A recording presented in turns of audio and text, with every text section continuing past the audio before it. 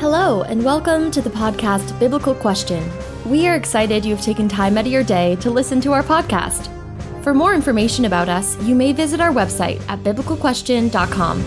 We will tell you the web address again at the show's end. We encourage you to open your Bible and follow along as we study the Bible. Now here is your host, Joseph. Hello there, thanks for that introduction, and we're glad that you really did join today. We certainly hope and pray that you will continue to listen. We are going to answer some questions from our listeners today, and we're going to get to that here in just a moment. I want to also encourage you to go back to the webpage if you've not been there for a while. We've done some like a face makeup or something. We've kind of redone it, and it looks a lot more modern. It's more personable, and so we're getting some positive feedback already on that from people who've already kind of discovered that on their own. But this is really, we've changed the format of the podcast a little bit, as you can tell, and we've updated our webpage. So please tell your friends and family about us. We would really be encouraged by that. Today we're going to answer a question that came in. They asked me not to say what country they were from, and so that's fine. I won't. It was a nice email, and I certainly appreciated reading it. We responded back to them. And if you have a question, positive comments, prayer request, we would love to hear from you. So please do that. The first question is going to be, how long did it take for Israel to cross the Red Sea? You know, there was millions of Israelites that they would stand at the Red Sea and watch Moses with his rod stretched out until the waters backed up, and they walked across on dry land. And it's kind of what he's asking about. He wants to know how many hours or days this was. Is this not insanity to believe in all of this? Well, anything in the Bible I would certainly believe. I would not consider it insanity. And of course, he says, you always use the Bible to answer your questions and prove your points, and I appreciate that. And he said sincerely, and I won't give his name either since he asked me not to. So anyway, I want to thank you for your question. And I'll be honest with you, it took me some time really kind of to study this out. I've never really thought about how long it really took or did not take. And so I have some Bible insight here that we're going to use today. So like the young lady said, please open up your Bibles and follow along. And we're going to get into this here right after this message. Do you enjoy our weekly podcast? Though many of our listeners around the world in poverty-stricken nations are not financially able to support our podcast, if you are able, we would be grateful for your help. We offer several ways to help support the podcast on our website, biblicalquestion.com. Would you be in a prayerful consideration in your cheerful donation or purchasing through one of our affiliates? Thank you for cheerfully helping us tell a worldwide audience about the Word of God. Okay, so we're going to be in Exodus chapter 12, and then we'll move on down to Exodus chapter 14. For those who are taking notes, we get a lot of people who email and say they really do that. So, and I appreciate that. I take notes all the time on other sermons that I listen to, Bible studies that I'm involved in, and so forth. When somebody else is giving the study, I think it's great to be able to do that and go home and kind of go over it yourself. And then, you know, knowledge is very powerful. But Exodus chapter 12, verse 42 says, "It is a night to be observed for the Lord for having brought them out of the land of Egypt. This night is for the Lord to be observed by all the sons of Israel throughout their generations." And then on down here to verse 51, it says, "And on that very day the Lord brought the people out of Israel out of the land of Egypt by their host." Moving on down to Exodus chapter 14, verses 20 through 23. Says, "So it came between the camp of Egypt and the camp of Israel, and there was a cloud along with the darkness. Yet it gave light at night. Thus one did not come near the other at night." Verse 21, "Then Moses stretched out his hand over the sea, And the Lord swept the sea back by a strong east wind all night and turned the sea into dry land so that waters were divided. Some people think he ran a tornado down through there, or cyclone, depending on what part of the world you're in. It doesn't say that. It just says a strong wind. Living where we do here in the central part of the United States, we get windstorms, and they're pretty strong. And that doesn't mean necessarily that you're going to have rain or anything else. It's just a lot of wind.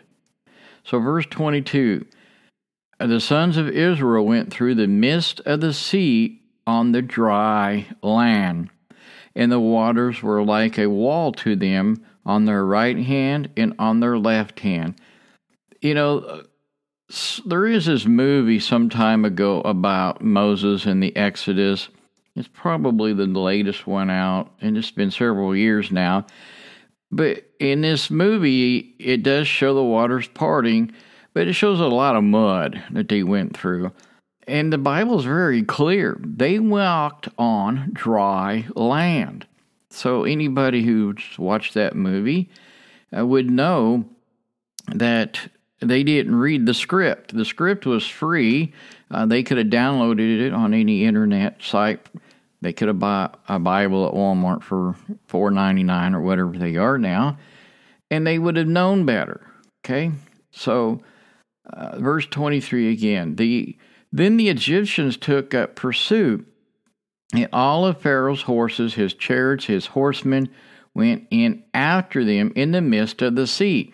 So I get this picture here that Israel is far into this crossing of the Red Sea, and Egypt is now beginning to pursue them on the same dry land.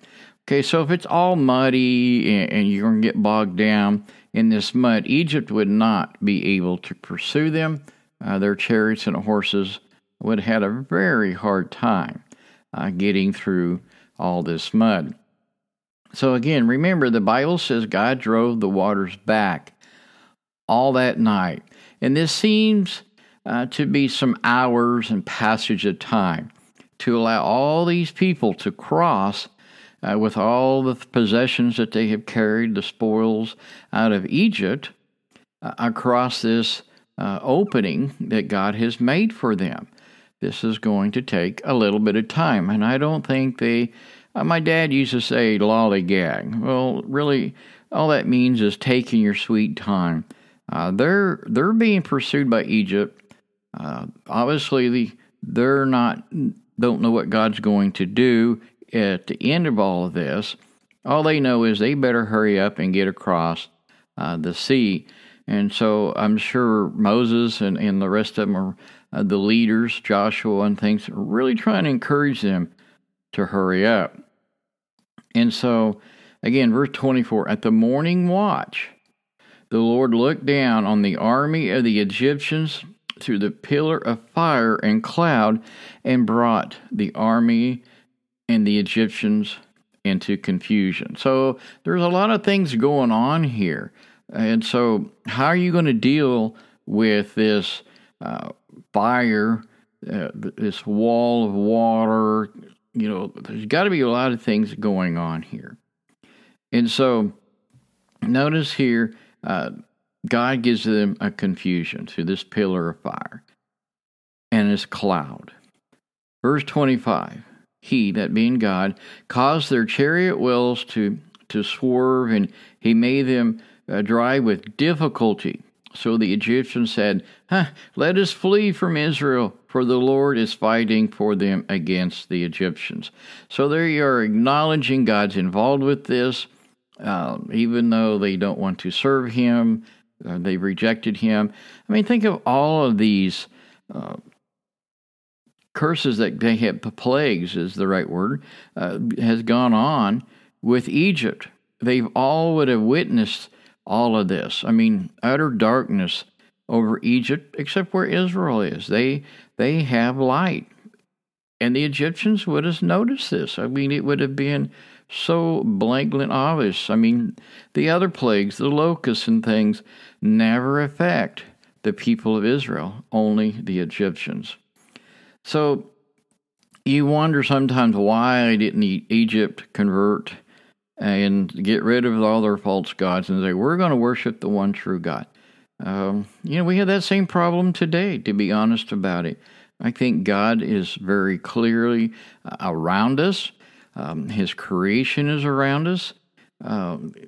If you're a Christian, you know that He's answered prayers that you're thinking, there's no way this prayer could have been answered if God was not real and involved with it. So notice here, verse 27. So Moses stretched out his hand over the sea, and the sea returned to its normal state at daybreak, while the Egyptians were fleeing right into it. And then the Lord overthrew the Egyptians in the midst of the sea. Again, notice verse 24, that morning watch. That would be the last portion of the night. Yeah, the Jewish Hebrew people had a little different way back then that time of keeping track of time. And that's really all it means, that the Egyptians' army, they're still trying to reach the Red Sea. They're trying to attack Israel, trying to get through this. But by morning, the sea had returned to its normal state and covered the Egyptian armies. Okay, so I'm sure, I'm going to stress this again, that God's miracles really are instantaneous. And I'm going to give you a few examples here in just a moment. Get off the curriculum merry-go-round. When it is time to choose devotional books or study material, we have you covered. Small group and Sunday school study, new member ministries, marriage and pre-marriage programs, care ministries, divorce, grief recovery, evangelism and outreach programs, Bibles for everyone, a treasure house of resources for these needs. Just click on the banner Church Source on our website. Okay, so Matthew chapter 8, verse 3. Here's some examples of God's miracles are instantaneous. Jesus stretches out his hand here and touches him, saying, I am willing, be cleansed. There's a leper who had just asked Jesus, if you are willing, would you please cleanse me? Would you please heal me? And notice Jesus says, I am willing, be cleansed. And immediately his leprosy was gone. Okay, so again, it doesn't take weeks to get healed. It doesn't take days or years. It's immediately. Mark chapter 10, verse 32. Here's another one. It says, this is a blind man. And he said to him, go, your faith has made you well. Immediately he regained his sight and began following him on the road. Okay? And so it wasn't some long, drawn-out drama thing of, wow, am I going to see or not? It's getting kind of blurry. I see a little bit of light. No, he saw immediately. Okay? None of that kind of thing. And here is Peter's mother-in-law. Okay? So that tells me that Peter was married. For those who don't believe that, here it is. Luke 4:39.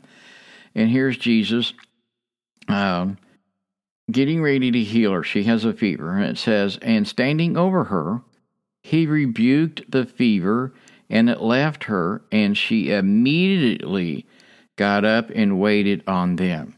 So if you keep reading that text, again, they're at Peter's mother-in-law's home. She's got a fever. She doesn't feel well. And she's healed immediately when Jesus touches her. And she gets up and serves them a meal, cooks them a meal. So, again, things that God can do are instantaneous.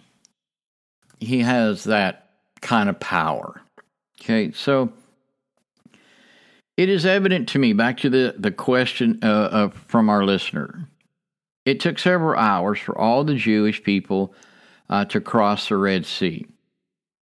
It was during this time period of hours that God would hold back the walls of this water. And when they went back, they instantly went back. Okay, so God held them there instantly, and when he was done, it instantly stopped. The wall of water collapses. So there is no doubt somebody who's listened to this, who knows me personally at work, or somebody's going to email and say, we really don't know how many people really crossed the Red Sea. That is true. We really don't know how many Jewish people that walked side by side, or however they crossed the Red Sea. However, we can summarize. We can say, hey, look, there is this opening and closing of the Red Sea, and what happened within this time span of one night, not in days. Remember, going back to Exodus 12, verse 29, midnight, Israel is told to leave Egypt. You get down to chapter 14, verse 27, it says, morning appeared. And that's where the Red Sea would cover the Egyptians. So I would give an estimate of less than 6 hours for the Jewish people to enter the Red Sea, safely pass through it with all their materials and things that they took with them, to safely go through and walk up on the shore on the opposite side where they had entered. So, again, with all these events leading up to this amazing crossing, I mean, really, it would just stun people to see this. I can only imagine as the Egyptians begin to approach Israel, they want them to come back, they're going to force them back, and they have no escape route. I mean, what general would put his army that is escaping up against a wall of water here, the sea, a large river, and there's no escape. It's an open slaughter type thing. And so I would think these people, any of these people who witnessed miracle, they would just be awestruck for the rest of their lives, especially the Jewish people. I mean, they should be able to trust God for the rest of their lives. God has taken them out of slavery, but it's just going to be a matter of time before they begin to grumble against Moses and God. They're hungry, they're thirsty. They'll say, we had all kinds of fruits and melons and vegetables. They were just everywhere. We had them. They were provided. They had, honestly, if you read research out where the Israel people, the Jewish people, stayed in part of Egypt, would be the land of Goshen. It's very fertile ground. They actually were staying in probably the best part of Egypt to raise crops and livestock. And so they're going to grumble. They're going to say, I'm hungry, we're thirsty, all we have is this manna, and they're just constantly giving Moses a hard time. And by giving Moses a hard time, they are giving God a hard time. And I think there's several warnings here for us as well. If we have witnessed and watched God, the miracles in our lives, the answered prayers in our lives, and I know somebody's going to say God does not perform miracles anymore today. Well, that is his very nature, I believe, that he is miraculous in his nature. So whatever he does is miraculous. It is who he is. And so how many things have we witnessed in our lives? Then only after a period of time, we seem to also forget ourselves, and we begin to grumble at the preacher, or God is really not answering prayers, God doesn't really love me, whatever. And so we need to be careful. We need to be careful. I pray that all of us would be more mindful of what Christ has done for us. Remember, he suffered a horrible death. I mean, he was horribly mocked, beaten, and how many of us would want to go through that? We all need to focus more of our eternal life in the freedom that Christ has given us from slavery and sin and in death. And so We have so many people preaching a message today that says, you can have your best life now, this wealth and health gospel, and I see it on social media, and that's really not what God is out to do, to give you Lamborghinis and Ferraris and yachts, and I just struggle with those kind of prayers, and they say, well, if you don't believe this, then you don't have faith. Be careful when you think that and say that. There's many, many people that I have been around in third world countries, in the Philippines. They can be just as poor as church mice, as my grandmother would say, but they're happy. They have God in their lives. Doesn't mean they don't have hard times. It doesn't mean that they're not hungry and pray for better environment, food, or whatever. But it's just amazing when I was there how many people just were so happy, and they were singing as they cooked. The gospel songs that they were singing in their worship service on Sunday night or Wednesday night or whatever. And they talked about the sermon all week. They really did try to keep the focus. It was really amazing to listen to the women do this as they prepared meals and did their laundry or whatever. They were really into it. And so I think this is something that Americans really could learn, is keeping the message that you heard on at worship service on Sunday or the podcast or whatever, to keep it in your mind. How many times when I was actually in the pulpit, I would refer back to a sermon on Wednesday night that I gave Sunday morning, and people act like they couldn't remember what even we talked about. So, did you just check out? Are you just there in body, but not in your mind and spirit? What were they doing? Thinking about where they were going to go eat dinner, or going to wonder what the score of their favorite sports team was. I don't know. Honestly, I can't read their minds. But we really, really need to keep that focus. And, I'm always thinking about sermons. I'm always thinking about what we could talk about on the podcast, how to answer questions. We really, all of us, including me, I get sidetracked. I get thinking and doing things that I probably shouldn't be thinking about and wanting to do. It's part of being human. But I really want all of us to have a deeper spiritual walk with Christ. And if finding a church, a congregation, the word I like better than church, a congregation that is truly worshiping in spirit and truth, who's teaching the entire Word of God from Genesis chapter 1. In the beginning, God created, all the way to the end of Revelation, where the last word of the Bible is Amen. We really need to find preachers, pastors, whatever term you're going to use, that will do this and encourage those who are helping teach the Bible to do this. This is why I really liked this question, to be honest about it. It took me a little time to figure this out. It wasn't necessarily complicated, but I've never been asked this question before. Never really thought about it, I guess. I just figured that the water's open, they crossed, and it closed.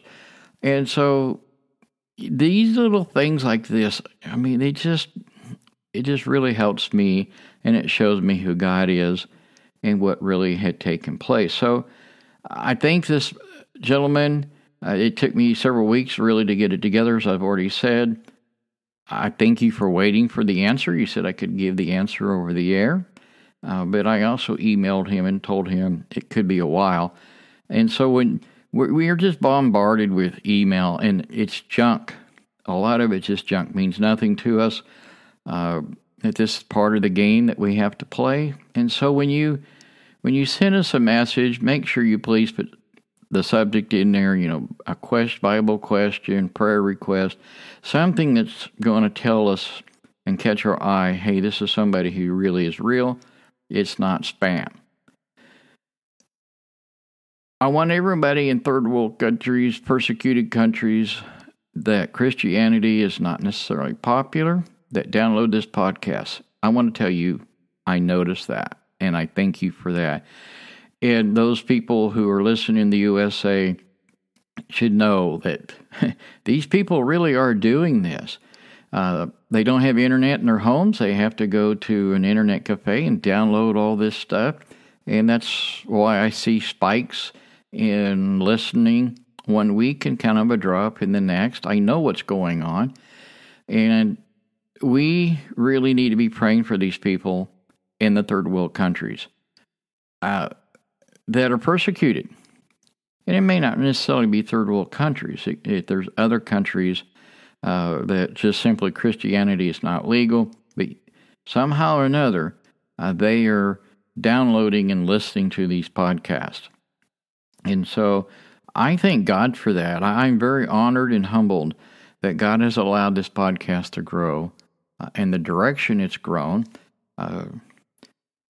I know maybe I'm carrying on a little too far, but we kind of had this question about why do we focus on third world countries and so forth.